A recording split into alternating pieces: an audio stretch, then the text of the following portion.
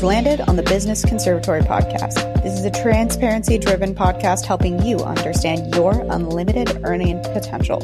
If you're ready to crush it with your business, let's go.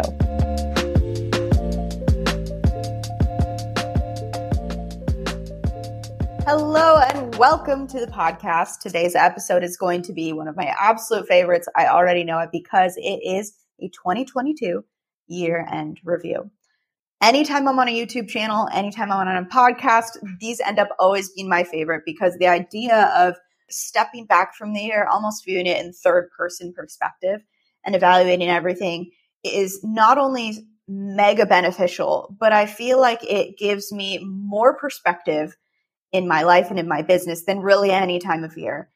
And that's how it should be. I feel like we should all go into every new year with a clean slate, but I know for many of us, it doesn't always feel like that. So my hope is that not only by sharing these breakthroughs, you're going to be able to get something out of the points that I share, but hopefully this allows you to incorporate better questions to ask yourself at the end of each year to make your business 10 times more impactful. So why am I doing a 2022 year in review? Why am I talking about this? Why is this important? I feel like many of you don't get the chance to know who I am. You maybe don't know that I have my hands deep in so many businesses, not only my own businesses, which I have 3, but I also manage and work with on an agency level many other businesses where I get to see how their customers interact. I get to see how their ads are doing. I get to see what their audiences says. And so in doing this, not only are you learning about my business, but you're kind of getting a temperature reading overall of what I'm noticing within the scope of the creative industry. So I'm really excited about that. I do also want to just give a little bit of a trigger warning to anyone listening to this episode who maybe is in a particularly vulnerable state. Just know I'm looking out for you. If that is you, please this is your invitation to go on to the next episode because I don't want to put any of you in a tough spot. So without further ado, let's dive in. And by the way, this is in no particular order. So first point is that the act of asking questions is extremely underutilized. What do I mean by that? So the act of asking questions to your audience, specifically asking customer feedback or asking their opinions on what they'd like to see or getting feedback on what they thought of a program that you recently launched or something that they want to know more about you. Overall, businesses are not asking enough questions of their audience. And I know why this is, right? And you'll probably fall under one of 2 categories. Either you don't ask questions because maybe you're afraid of like, if I ask these questions, they might think I'm dumb or they might think I'm not smart enough to know the answer.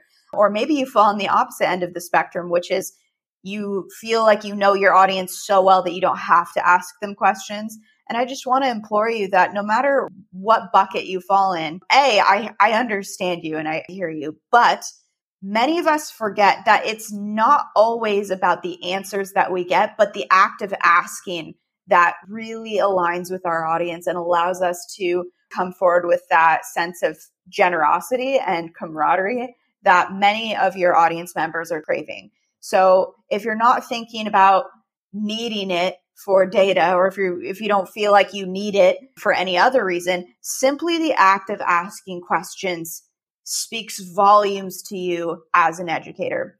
I know that when I watched a recent episode of Marketing for the Now with Gary Vee, he said that he spends all of his time going through his videos and seeing what questions people are asking because he understands that the relationship that we as business owners and our customers have through the questions that are asked can dramatically change the trajectory of our customer experiences. And so A, you're not asking enough questions, but B, also make sure you're taking the time to understand what questions are being asked. When you understand the questions that are being asked, you can obviously go through and create your content with that in mind. So if you've ever felt like, I don't know if I want to ask, like I just don't want to send people the message that I don't know what I'm doing, I want to implore you that not only will you not look stupid, but you will look 10 times more generous than you ever imagined. And that is the kind of energy we want to put into 2023. We want to look like we know what we're doing, but we also want to look like we're in this for our audience, right? We're in this for them. We're in this to serve. We're in this to be transparent, and we're with them. We are here for them. And that is what our customers deserve too. So with all of this being said, one of the best ways that you can do this quickly and completely flip the script is simply just by asking more questions on a regular basis on your stories or your short form video. I want you to ask questions like, what do you think about this topic? What do you want to hear more from me? What have I shared with you recently that really resonated with you? And you will find your audience infinitely more connected with you as a result. And I think you're really going to just find it super interesting. I love hearing what my audience has to say. And I mean, you know me, the geek in me is always like, oh, this is really good data. And I always save that data and compile it. Like I'll take screenshots and I'll be like, what did my audience say? Like, what was the feedback? What was their answer to the question? But beyond that, I love the idea of just having a more intimate connection with them. So there are unlimited benefits to doing this. So let's dive into number 2. So this one is actually something I kind of figured out recently. This was something that I'd kind of been dwindling in my head for much of the year, but I really solidified my belief in it really recently. And that is the act of niching down in your business or overly specializing can only get you so far. And this can apply in a number of ways, right? Maybe you and your business have niched down to a specific audience because you want your audience to feel incredibly connected to what you offer. And I don't want to be here and be like, hey, that's the wrong way of doing business. And so that's not the message that I'm sending at all. But what I'm saying is, if you're someone that is so hungry and so motivated and you anticipate that your niche is going to get you to 2 million, 3 million, 5 million, like anything beyond like 250,000, you're really putting yourself in a tough spot by niching down. When you expand your audience, there are unlimited benefits. And I get the question all the time where people will ask me, they're just like, well, I want to create content, but like I feel kind of pigeonholed with what my message is because I'm trying to speak to these people. And I want to tell you that instead of framing your business in a way where everything is kind of honed in on this niche, I want you to view yourself as becoming your own niche. Let me say that again. I want you to become your own niche. For many of you, this is going to be the first time that you've heard a statement like that. I know when I heard that, I was like, oh my gosh, that's so amazing. But truly, when you think about it, you are a vast individual. You are expansive. There are many interests that can really, when shared, feed into your business in a really positive way. And when you decide that you're not going to have everything so overly specialized, not only does it allow you to really like tap into that special aspect of you that's just a multifaceted individual and a multifaceted human being, but this also just makes you and your presence online seem more relatable. I think everyone can feel more connected with you on multiple different facets. Like, for example, one of the things that I'm trying to do more of is I'm trying to share my love of food. And I'm trying to share that I have 2 desserts at every meal, or not every meal, every dinner, but pretty much after every meal. And I want that to be something that is expressed a lot, not because I'm trying to make it like a pillar, so to speak, but because I want to invite people in to me being the niche and my niche catering to more than just my career or more than just the finished outcome of what I'm doing. So what I want you to do is I want you to think about, okay, rather than just having content created just for this small subset of people, I want to create content not only focusing on what I do and what I offer, but the other aspects that make me an expansive individual. And I think when you start thinking that way, you start granting yourself more permission to create the way you want to create, and it gives you more opportunities to see what's possible. Now, some of you are probably like, no, I don't want to pivot my business again. And I promise this isn't a hard pivot, and this isn't dramatically asking you to change anything. This is just opening up the sieve, so to speak, of what you're able to talk about. You're no longer confined. You can open things up to maybe include something that you do all of the time in your free time that just allows you to feel fully enriched. Maybe share about your family life, things that matter to you. We are no longer in 2022, 2023, just focusing on niching down as experts. We are becoming our own niches. And I hope that's incredibly motivating and incredibly inspiring for all of you. I know it is for me. I had a talk with my good friend Chelsea, and she gave me so much insight into how I can incorporate my personal life into my business. That was so mind-opening because I was so centered on niching. I didn't see any room for any other possibilities. So when I had that conversation, that was so helpful. And if you ever want to have that conversation, I highly recommend you reaching out to her because she's fantastic. So point number three, most creative business owners, and tell me if this is you, most creative business owners operate from a largely reactionary place. Let me say that again. Most creative business owners operate from a largely reactionary place, and they base a lot of their productivity on their emotions. Now, I'm not going to come here and tell you all of the teachings of toxic productivity culture because I'm not one to just tell you to be productive just for the sake of being productive. And I know that there's a lot of content out there that's really centered on productivity for productivity's sake. And what I'm trying to get at is when I talk about productivity, I acknowledge that you as an individual have your own wants, your own goals, and your own needs that you're trying to actionably make happen. And when I talk about productivity, I'm specifically referring to going through the motions of trying to make your goals and dreams a reality. And those things don't just happen just by sitting and manifesting. It's partial manifesting, but a lot of it is through action. And that action kind of more or less continues to allow us to make that a reality and manifest that through our actions. A lot of word jargon, a lot of talk there, but many people center their whole productivity around their emotions. And if that is you, you've probably felt in more ways than one incredibly frustrated on days where you've thought about doing something and you wanted to get something done, but it didn't happen. And you're just stressing yourself out and feeling kind of low-key shamed for what you did or didn't do. Hello, me. I'm the problem. It's me. I am an extremely reactionary business owner. And so when I'm giving you this point three, this is very much me explaining my real world understanding and my own awakenings. And if you want me to talk about this point further, I would love to share this and do an episode on this.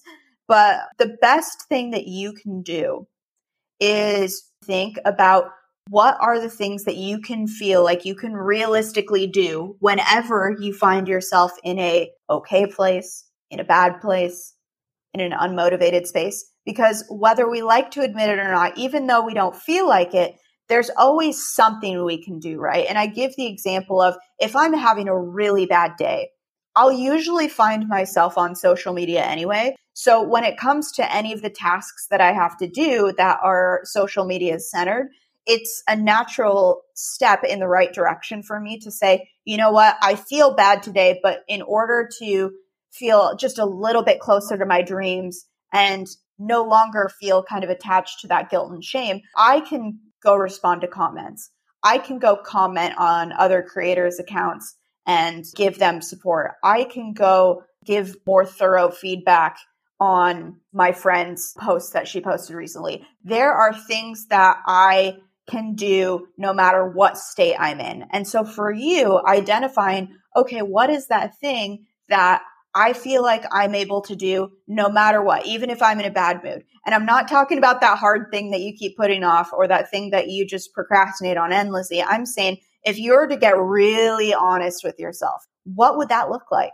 What would it look like to be able to do even just the smallest thing on a bad day so you didn't have to feel gross about it? And I promise you, once I was able to chart out what I was able to do when I was unmotivated or when I was not feeling good or when I was feeling like, so, my productivity radically changed because I was no longer putting all the screws and all the pressure on the good days and then having that vast polarization of like, it was either all or nothing. And I'll be honest, like my mental health has been the biggest thing holding me back. Let's just call it what it is. When I think about where I'm at and where I want to be, a huge reason why I'm not where I want to be is because there have just been a significant number of days where I just felt like I couldn't get out of bed or where I felt like absolutely crippled with grief or anxiety. And there was just so much that I was dealing with that if I would have just taken the time to be really honest with myself, earlier on, I would have truly been able to say, you know what, this is something that I can do. And that's enough. When you're able to do it that way, you also give yourself a whole lot more grace than you would if it was kind of like an all or nothing thing. And what I do, I actually have linked in the notes, I have a creation matrix, which is a quadrant system where you can literally just take it and write on it all you want, or you can make your own on helping you chart out what can I do on great days to help me be more infinitely impactful? What can I do on those okay days? What can I do on those unmotivated days? And when I was able to suss that out, that helped me out so much. The beautiful thing too is you don't have to feel like this is set in stone. This is something that could change on a week to week level.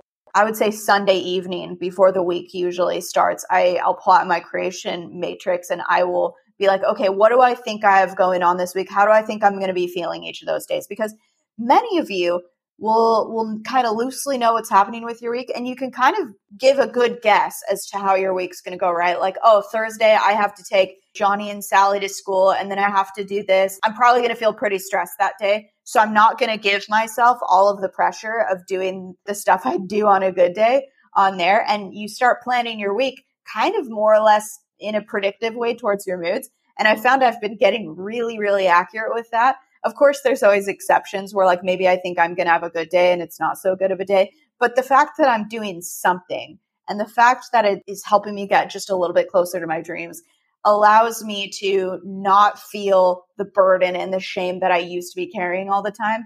And that's the name of the game, right? We want to eliminate that guilt and shame because that's just not serving us in any way. So when I realized that I was navigating my business in a largely reactionary state, I was able to plan out my schedule around my moods, and it changed everything for me. So if you raise your hand and if you're like, yep, highly sensitive person over here, 100% recommend this.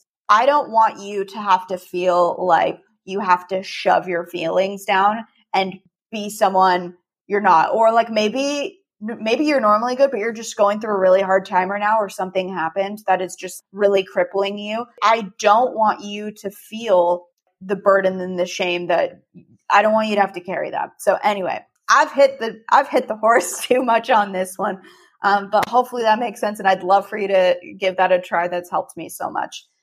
The last and final point that I have, point 4, is a really personal one. This one is going to just really dive into some heavy stuff. So again, this is where the trigger warning really happens. So many of you know, and many of you don't know, about beginning of July, I had just left to go on my big brand shoot, right? Like all the photos that you see on my website, I made this special trip to fly out to Palm Springs.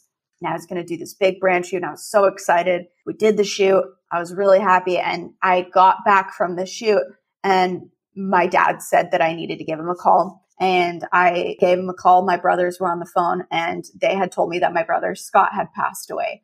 And not only that he passed away, but it was suicide.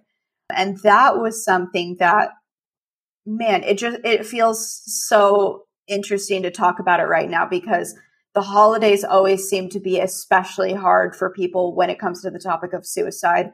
And I realize that this is just a heavy, heavy, heavy topic, but this was my biggest learning of all. And I hope that it can provide you comfort in the fact that when that happened, that fundamentally shifted who I was as a business owner. And I don't mean that in like the cliche way that you kind of anticipate someone would say when they're talking about, oh, this changed my life. I don't mean it in a cliche way at all.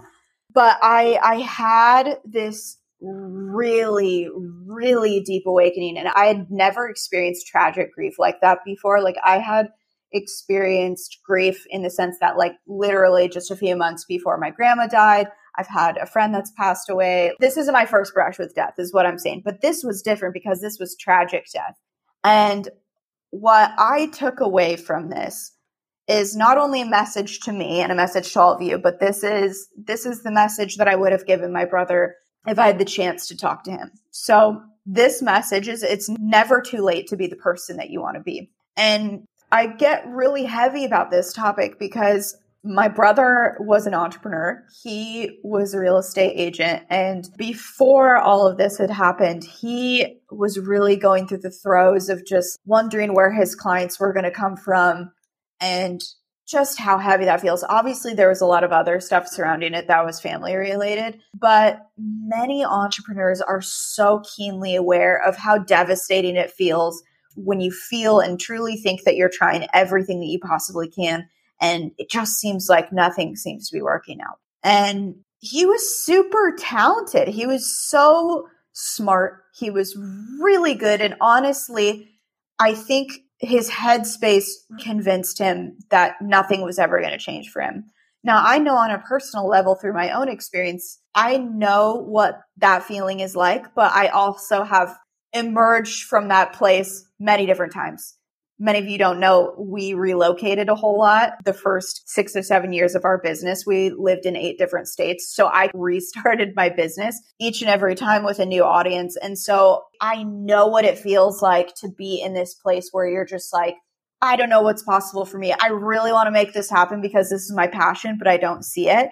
And he wanted to be that person.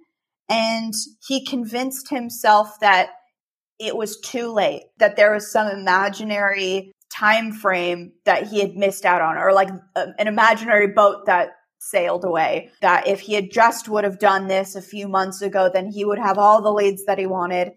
And I don't want to minimize what his struggle was because, like I said, there was so much surrounding that. But I would be lying if I didn't say that this contributed in a pretty major way to his headspace being really tough. And to him and to you, whatever it is that you're wanting to do that you haven't achieved yet, it isn't too late. It isn't too late for you to start that. It isn't too late for you to be the type of person you want to become.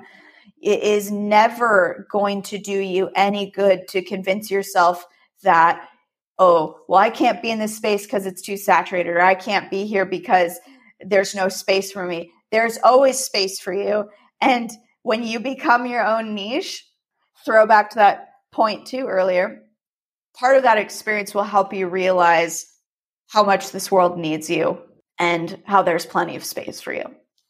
So if you're the type of person that's been putting it off on the fence, wondering what 2023 looks like for you and thinking about how you're going to make it the best year yet, I think the thing that you can do to make it your best year yet is to give yourself a real shot and a real crack at the things you truly love. And the things that are holding you back hold no space when you realize that there's always tomorrow. You can manage your emotions. You can structure your days in a way that allow you to succeed. You can ask questions that allow you to feel connected to your audience. You can be the business owner that you want to be, and you can leave precisely the impact that you want to leave. So I leave this with you, and I'm telling you here that I can't wait to show up for you guys in 2023. I'm here for you.